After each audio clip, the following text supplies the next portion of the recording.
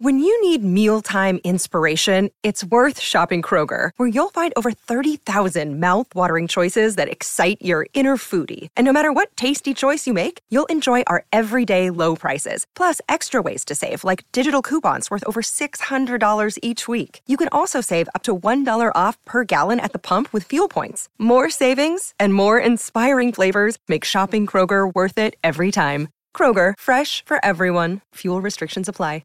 Another day is here, and you're ready for it. What to wear? Check. Breakfast, lunch, and dinner? Check. Planning for what's next and how to save for it? That's where Bank of America can help. For your financial to-dos, Bank of America has experts ready to help get you closer to your goals. Get started at one of our local financial centers or 24/7 in our mobile banking app.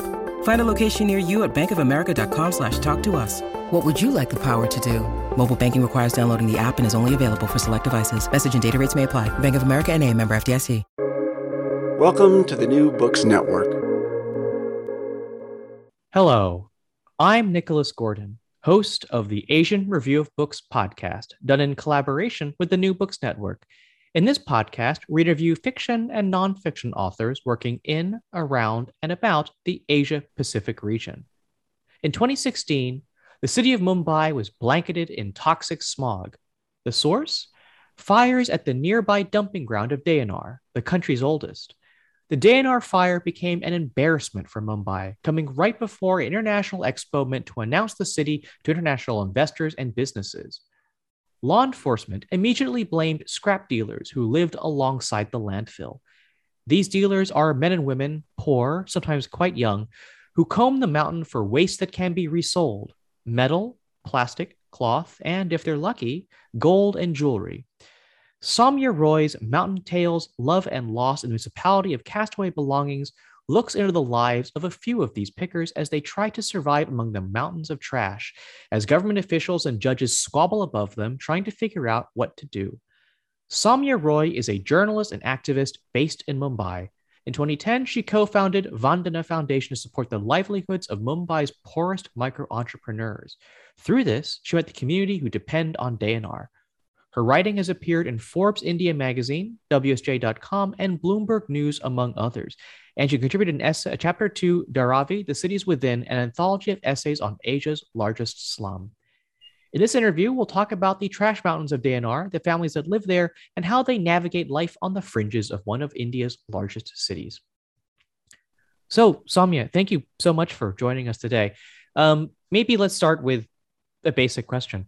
Where is Deonar, and what quote-unquote role does it play in the city of Mumbai? Nicholas, thank you very much for having me on your show. It's an absolute pleasure to be here and to be speaking with you. So Deonar is at the edge of the city. It's very much in the city.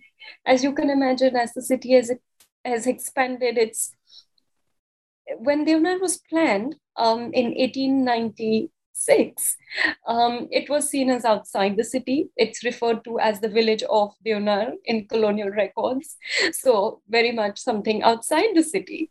And yet over these 120, 223 years, the city has grown, and it has almost enveloped these dumping grounds. They are about 300. They were originally 823 acres, but they're now about 300 acres. And when you think of a landfill, you think it literally means that it's subterranean, right? Something is dug and garbage is filled into it. But in fact, over this 1.25 centuries, what's happened is that what was a swampy marsh meant to be filled with garbage has now become garbage mountains that are 120 feet in height, like 18-story buildings. All the city's detritus. And I remember when I first walked there, seeing everything we consumed, almost like a map of our lives, mashed with with mud, just compacted with mud, making these mountains that were like 20 stories high, like buildings. And it's at the edge of this island city. And so, the sea, the creek surrounds it on three sides. And these garbage mountains edged by the sea, made of everything that we have consumed, from, food boxes to clothes to shoes to plastic bottles of water to styrofoam cups of coffee. And I always heard, and I always heard stories of how, gold came there, jewelry came there, notes came there, purses came there, metal wires, gadgets, everything that we consumed, and the changing patterns of everything we consumed ended up there. So the role that it plays is that it just consumes everything that we cast away, allowing us to consume more and acquire more. So Dayanar is Mumbai's kind of oldest dumping ground. Could you talk a bit about the history that led to the creation of the landfill? Yeah, sure. Someone was telling me the other day that this place is at this point bookended by two epidemics, two plagues, if we may call it so. So this particular dumping ground was planned in 1896 when a plague raged in the city. At that point, it was supposed to have come with rats on a trading ship from China. And so it was the rats were carrying it through, filth, garbage in the city.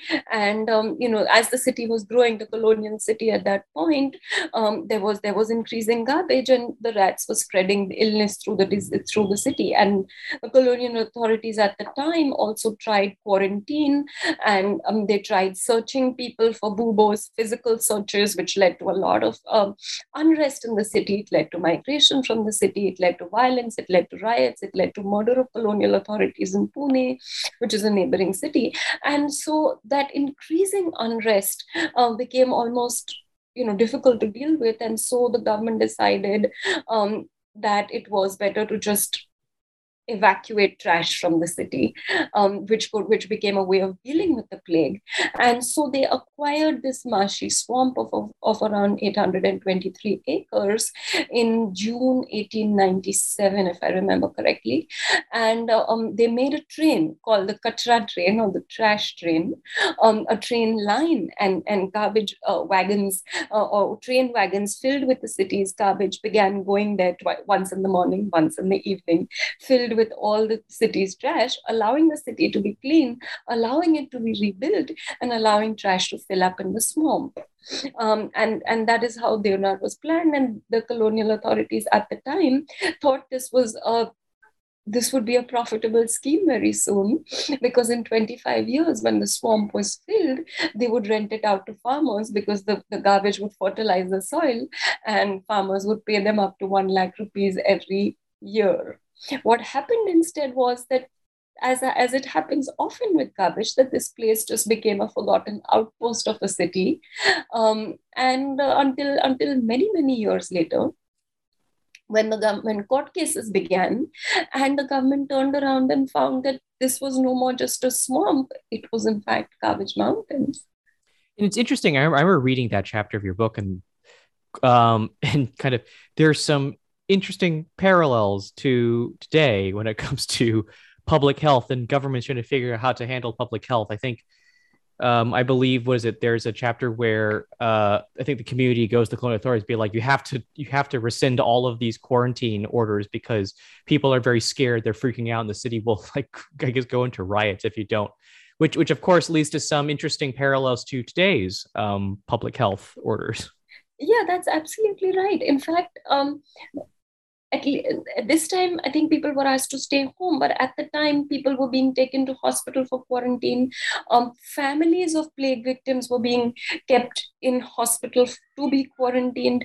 And, in Indian, there was greater sort of, it led to misunderstandings, because the colonial government, the municipal government was colonial and British, and the people of the city were mostly Indian, right? So that increased the mistrust, and there were all kinds of beliefs that they were being taken to hospital only to die, that they would be kept there alone, and so people were actually protecting ill people with, say, knives so that they would not be taken to hospital, and eventually the colonial government realizes that the best way is to work um, with residents of the city.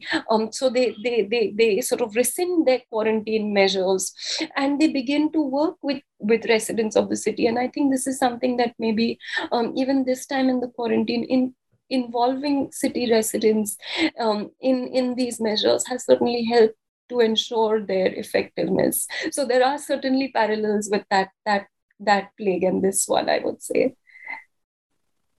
So let's move on to the scrap dealers, the pickers living in Dayanar. What exactly are they doing in the landfill, and how are they earning a living day to day? Sure. So they will begin by just walking up the garbage mountains. At one point, now it's reduced, but at one point there would be something like 1,000, 1,500, like 1,500 or 1,200, more than 1,000 trucks filled with garbage. So you get coming in and emptying on these garbage mountains, which were they just pressed down with mud to hold them in place, right? So you can imagine that incessant coming of garbage through the day and through the night, and waste pickers would basically be, just filling this garbage into everything they could into their arms and on their heads, and bringing it back down into the little lanes that they live in just below the garbage mountains, and then come home and sort through it, plastic for plastic, different kinds of plastic, the thick and the thin, and maybe cloth scraps. The older waste pickers would often pick cloth scraps, but as we began to wear more ready-made clothes, cloth scraps which came from tailors' shops shrank on the garbage mountains.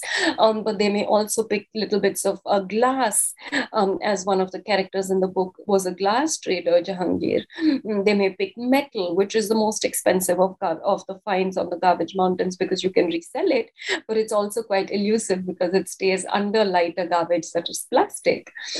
So they pick all of these different things and then sell it to garbage traders, who then sell it on, and from where it may be exported, or it might be squashed and made into new things, like, say, plastic might be made into t-shirts, it might be made into new bottles, it might be made into pellets, or packaging, and so they sell it, and they earn what they can by selling this as raw material, like by the kilo, plastic by the kilo or glass by the kilo. And this is how they make a living every day. And every once in a while, mashed in all the garbage, they may find a bit of somebody's forgotten notes, currency notes. They may find ready-to-eat packages of food that they may cook and eat. They may find clothes that they wear. So it's money, but it's also their life is intertwined with this place and this garbage. So to kind of talk about you and your story a little bit, what brought you in contact with the people of Dayanar? Oh, yeah.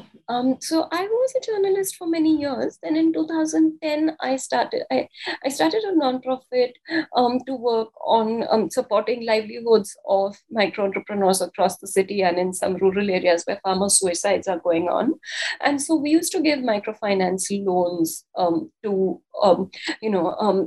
micro entrepreneurs across the city. So it could be cobblers, it could be women who make lunches, do some tailoring work. So maybe a loan to buy a tailoring machine, or people who make all the shoes in the city, people who make Bombay's famous street food. So we were lending to all of them as a nonprofit to grow their businesses. And in 2013, we began getting the waste pickers of Dayanar, and I was immediately skeptical that, like, what kind of business is this? What kind of place is this? I had heard about it but never seen it, and I thought our loans would go bad, because I said that you can only pick what you can with your hands. How are you going to grow your business? And they began getting they were like, you have no idea, like, this is never going to run out of work. This is like this amazing growing opportunity. Waste is never going to reduce. Waste is always going to increase. These Kavach Mountains have grown before our eyes. So we are going to grow our business. They began bringing photographs to show me. They began bringing videos. Then I began following them. At first, just as a microfinance lender. But then in 2016, when the fires happened and waste pickers, police cases began getting made against waste pickers for lighting these fires. So I thought that, yes, it's possible that they lit these fires. I don't know. But I thought I would write a magazine story to show that we in the city had a connection, that we had made this combustible place, that this was now so big, so huge, and so combustible with so much waste lying there, that waste pickers said that even if you threw a cigarette, it could light up in a little bit of a fire. Or if you see municipal records, they say that this place lights up in spontaneous combustion because there is so much waste lying there, city waste lying there. So I thought I would write a magazine story to show that we made this combustible place. But then as I began researching, it just grew and grew and grew, and then became, this several years long project, which became a book. So let's talk about some of the individual waste pickers you talk about in Mountain Tales. And specifically, kind of your book focuses on, let's say, one. Well, there are a few families that are kind of the focus, but insofar as your book has kind of a few central characters, it's people like Farzana, it's people like Haider Ali, it's people like Jahangir, this family who's trying to kind of figure out how to live among the trash mountains. I wonder if you might kind of talk about a few of those waste pickers, kind of what's driving them personally. Sure. I think you're right. I mean, it does. There were 4 families that I followed, but most of all, I would say that it was Haider Ali's family and his daughter Farzana, around whom this book is centered. They're trying to make a better life for themselves. Haider Ali first came to me among the first waste pickers who took loans from us, and his plan was to do something other than picking waste. He had learned embroidery as a child, worked in an embroidery workshop, and in the end come to work on the Kavach Mountains because they never ran out of work. He had made many, many attempts to leave and to do something else, but in the end continued to work on the Kavach Mountains. So he again wanted to take a loan and he wanted to leave and start an embroidery workshop. So I thought I would write about him, but it became increasingly clear to me as I began reporting the book that the book would be about his daughter, Farzana. Farzana was born at the feet of the Kavach Mountains soon after her father moved there. She's the 6th of his 9 children.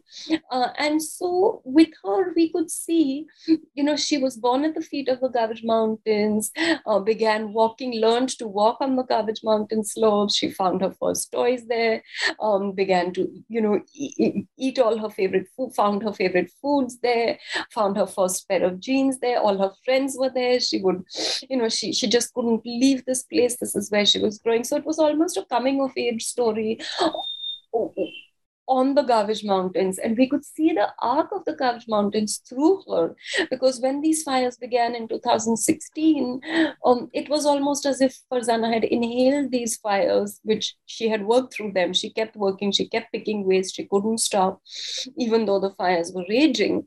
Her father was not working so much through the fires, but she was. Often when I would go to their house at that point, I would see her coming back with warm metal she had collected, her feet scalded with blistered by walking the burning mountains, but she could not stop. And that seems to have had some impact on her health, on her mental health, and yet she was continuing, and had pretty sort of devastating impact on her, and yet she was continuing to work. So I felt that we could see the arc of the Kavach Mountains, of the city's attempt to manage its waste through her life. And so the book really came to center around her a lot. There's a good segue here where you talked about kind of that there's something about working on the mountain that kind of draws people to it, kind of despite people saying, no, I want to leave. I want my children to leave, get a better life, get education. There's something about the nature of the community where they're living, the nature of waste picking that makes it seems like it makes it very difficult to escape for several of the inhabitants of Dayanar. I wonder if you might get into that a little bit and maybe kind of share your thoughts as to why several of its residents seem to be stuck in a way. Yeah, I would say that for two reasons. One is that the lack of social mobility. Um, these are not people with a lot of education, and so when you stand on the Garbage Mountains, you there's the creek, and across the creek you do see these gleaming new buildings that house, say, tech companies, call centers, etc. But these are not people who can take jobs like that and retain jobs like that. Um, they don't have, many of them have dropped out of school. The gravitational pull of the Garbage Mountains is pretty strong. Um, and so many of them would talk to me about their attempts to leave and take up other jobs, but their ability to get these jobs and to last in these jobs is sort of pretty limited. And also the gravitational pull of the Garbage Mountains is pretty strong. So if you were to see, while there are a large number of government municipal schools in this ward, dropout rate is really high because you can work even as a child for an hour or two on the Garbage Mountains and earn enough to buy a snack, to buy something to sniff and to keep working. And so, or to keep your family, to keep your home running, to hand over to your family so you can keep your home running, to buy a meal for your family, to buy some medicines for your family. And so most children in that area begin working on the Garbage Mountains pretty young, which we also see with Farzana. Like, she was working on the Garbage Mountains pretty much since she could walk, collecting things, bringing them down so her family could sell them, could buy some food, could buy some, supplies for the house. And so they begin working there so early on that their education gets compromised, their health gets compromised. They are often, and they often, with boys especially, you see addictions, which make it increasingly difficult then to leave and to do other kinds of things. So it's a trap from both ends, where jobs in the city are also not so available to them, but their ability to get those jobs is limited because this is the cycle it's an intergenerational cycle also that they're stuck in, of poverty, of malnutrition, of marginalization, I suppose. Now, as you read through the book, Farzana faces a lot of misfortune. I think terrible accidents, leading to kind of quite long-standing injuries, illness. Obviously, they live next to a landfill, so they're clearly health problems. And a lot of her misfortunes are blamed on kind of spirits and possession. Are those beliefs kind of widely held among communities like the Pickers of Dayanar? And kind of where did these beliefs come from? I guess come from in terms of like a history or kind of the cultural history of the area. Yeah. Right since I began working with waste pickers, they would tell me sometimes that, when they say they made a house, like most houses in these lanes are made of, say, plastic waste that they brought down from the Garbage Mountains, right? So they would say, oh, there was a kavis or a large spirit floating in my house, and the spirit said that this was my space, and you need to pay me rent for using this space. And so as obviously having a background in journalism, and I always either ignored it or sometimes just questioned it. But as I began, reporting it as a book, and I, thought of everything that had happened to Farzana, there was obviously a scientific and rational explanation, which is that there were terrible fires. And I obviously recount in great detail all the different kind of chemicals that abound on these mountains, such as methane and hydrogen sulfide and carbon monoxide, and, many of which have tremendous ill effects on the health of waste pickers when you inhale it.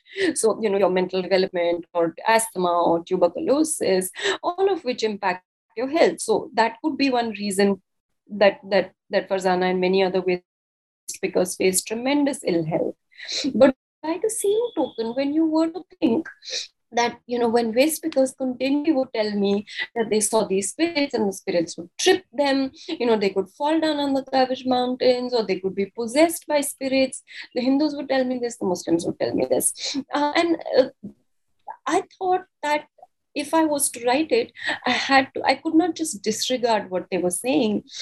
Maybe that what they were saying also had to have a place in the narrative, and I had to give space to both the scientific or more rational the scientific explanation for this, which could be, oh, it was plastic pollution, it was the smoke that they inhaled, but it could also be, as they said, and they had been saying for so long, that there was a shaitan which could have possessed them, or a khabis, or a whatever. So I had to give space to their narrative also. And I also thought that it was possible that these things had happened, such tremendous amount of policy delays and malaise. Like, how else are they to understand and internalize such tremendous gaps and such tremendous amount of gaps that they live in, gaps in policy, gaps and that lead to such environmental pollution, that lead to such ill health? How are they to understand and explain it? And maybe this was all they fell back on the ancient myths that they knew. So yes, it's true that this is not the Islam of the book, but it's also true that these are not myths only related to the waste pickers of Deonar. These are myths that are there in lived Islam, and also of maybe Hinduism to an extent, like the Chudail. Many Hindus believe it, while it's not there, in traditional texts. But these are beliefs. Like a shaitan is a belief that is not only among the waste pickers of Deonar, but it does exist sometimes. And these were the myths that they fell back on to rationalize what had happened to them, which was a huge policy gaps. Like, this place is 122 years old, and it was supposed to close in 25 years. And the impact that it has on them, how else are they to explain it? And I had to give that equal space for their explanation of it. It's certainly bring up the fact that so I have a few more questions now, kind of about how the government and the state, and not just that, but kind of wider Indian society, kind of intrudes on the lives of those in Deonar.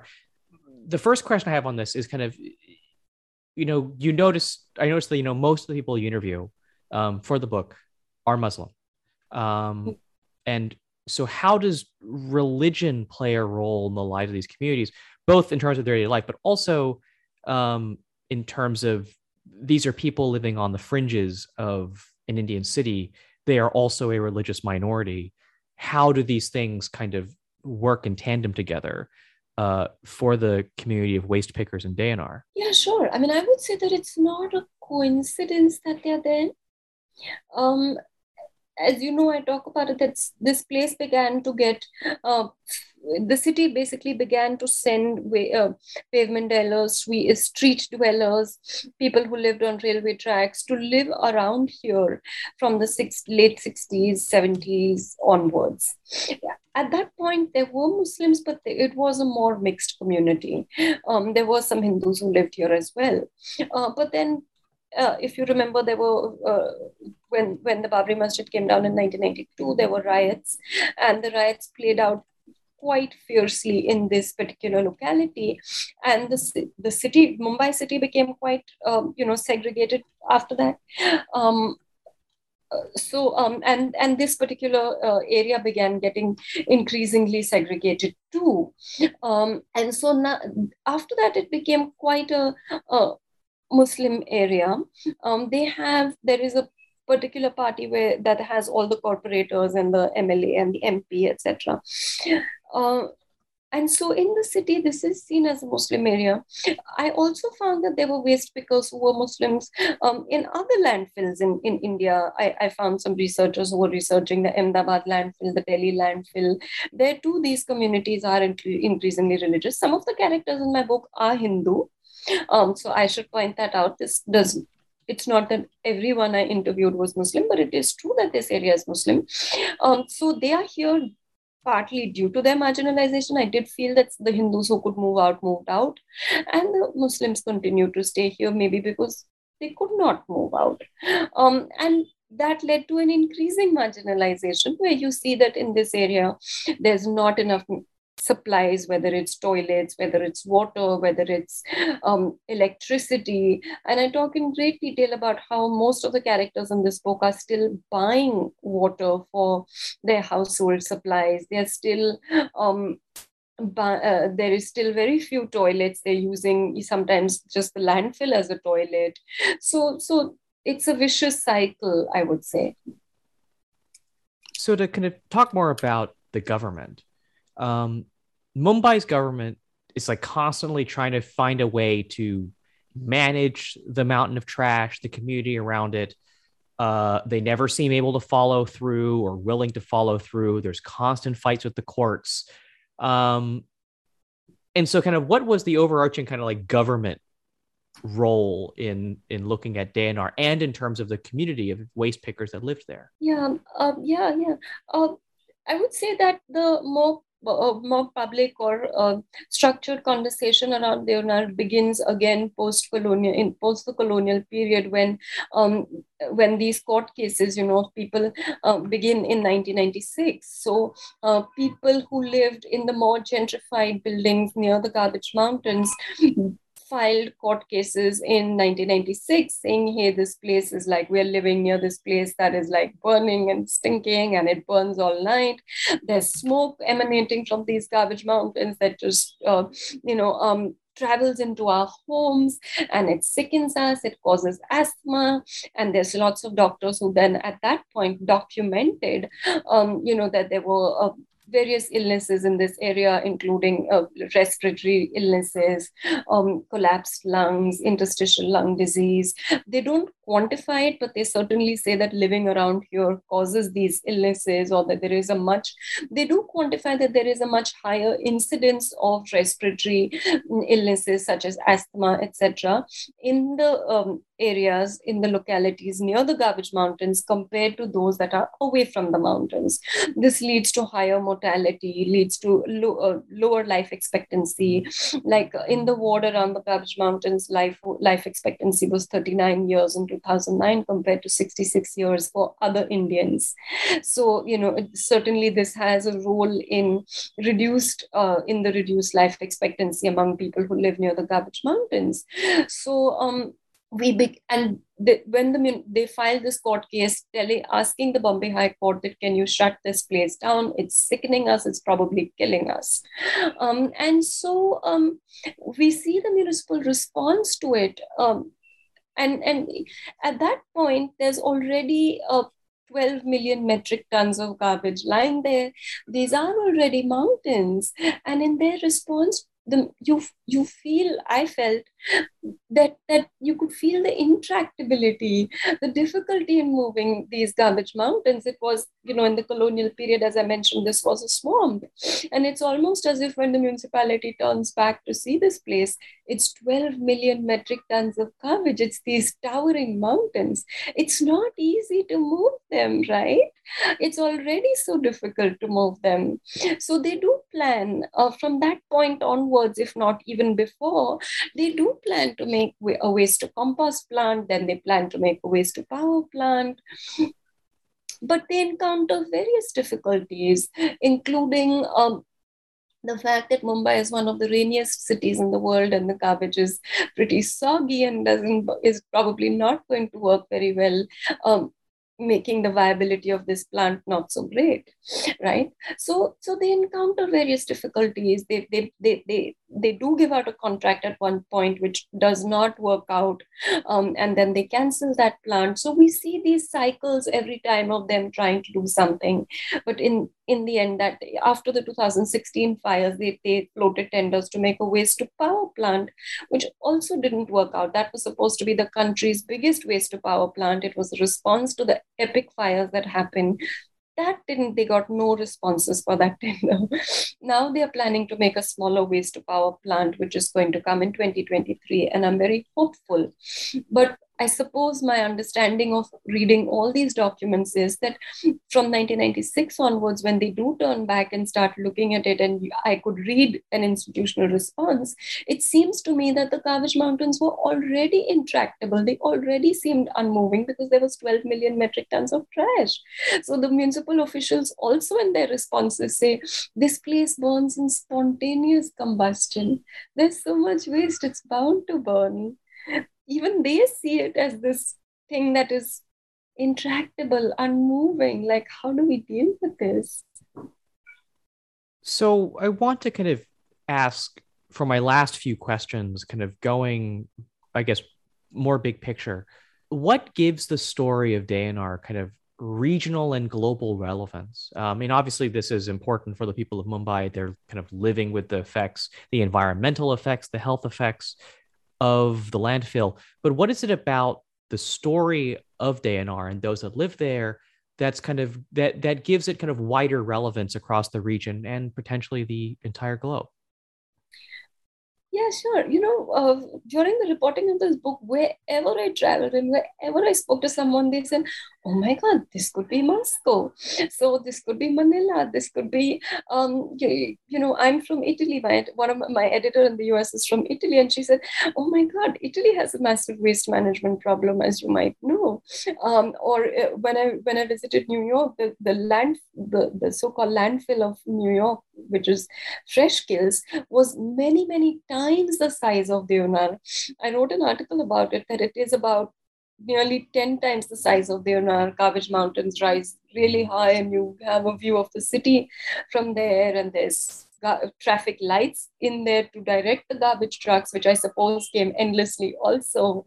The garbage mountains there swallowed the debris of the 9/11 blast, the World Trade Towers center, basically.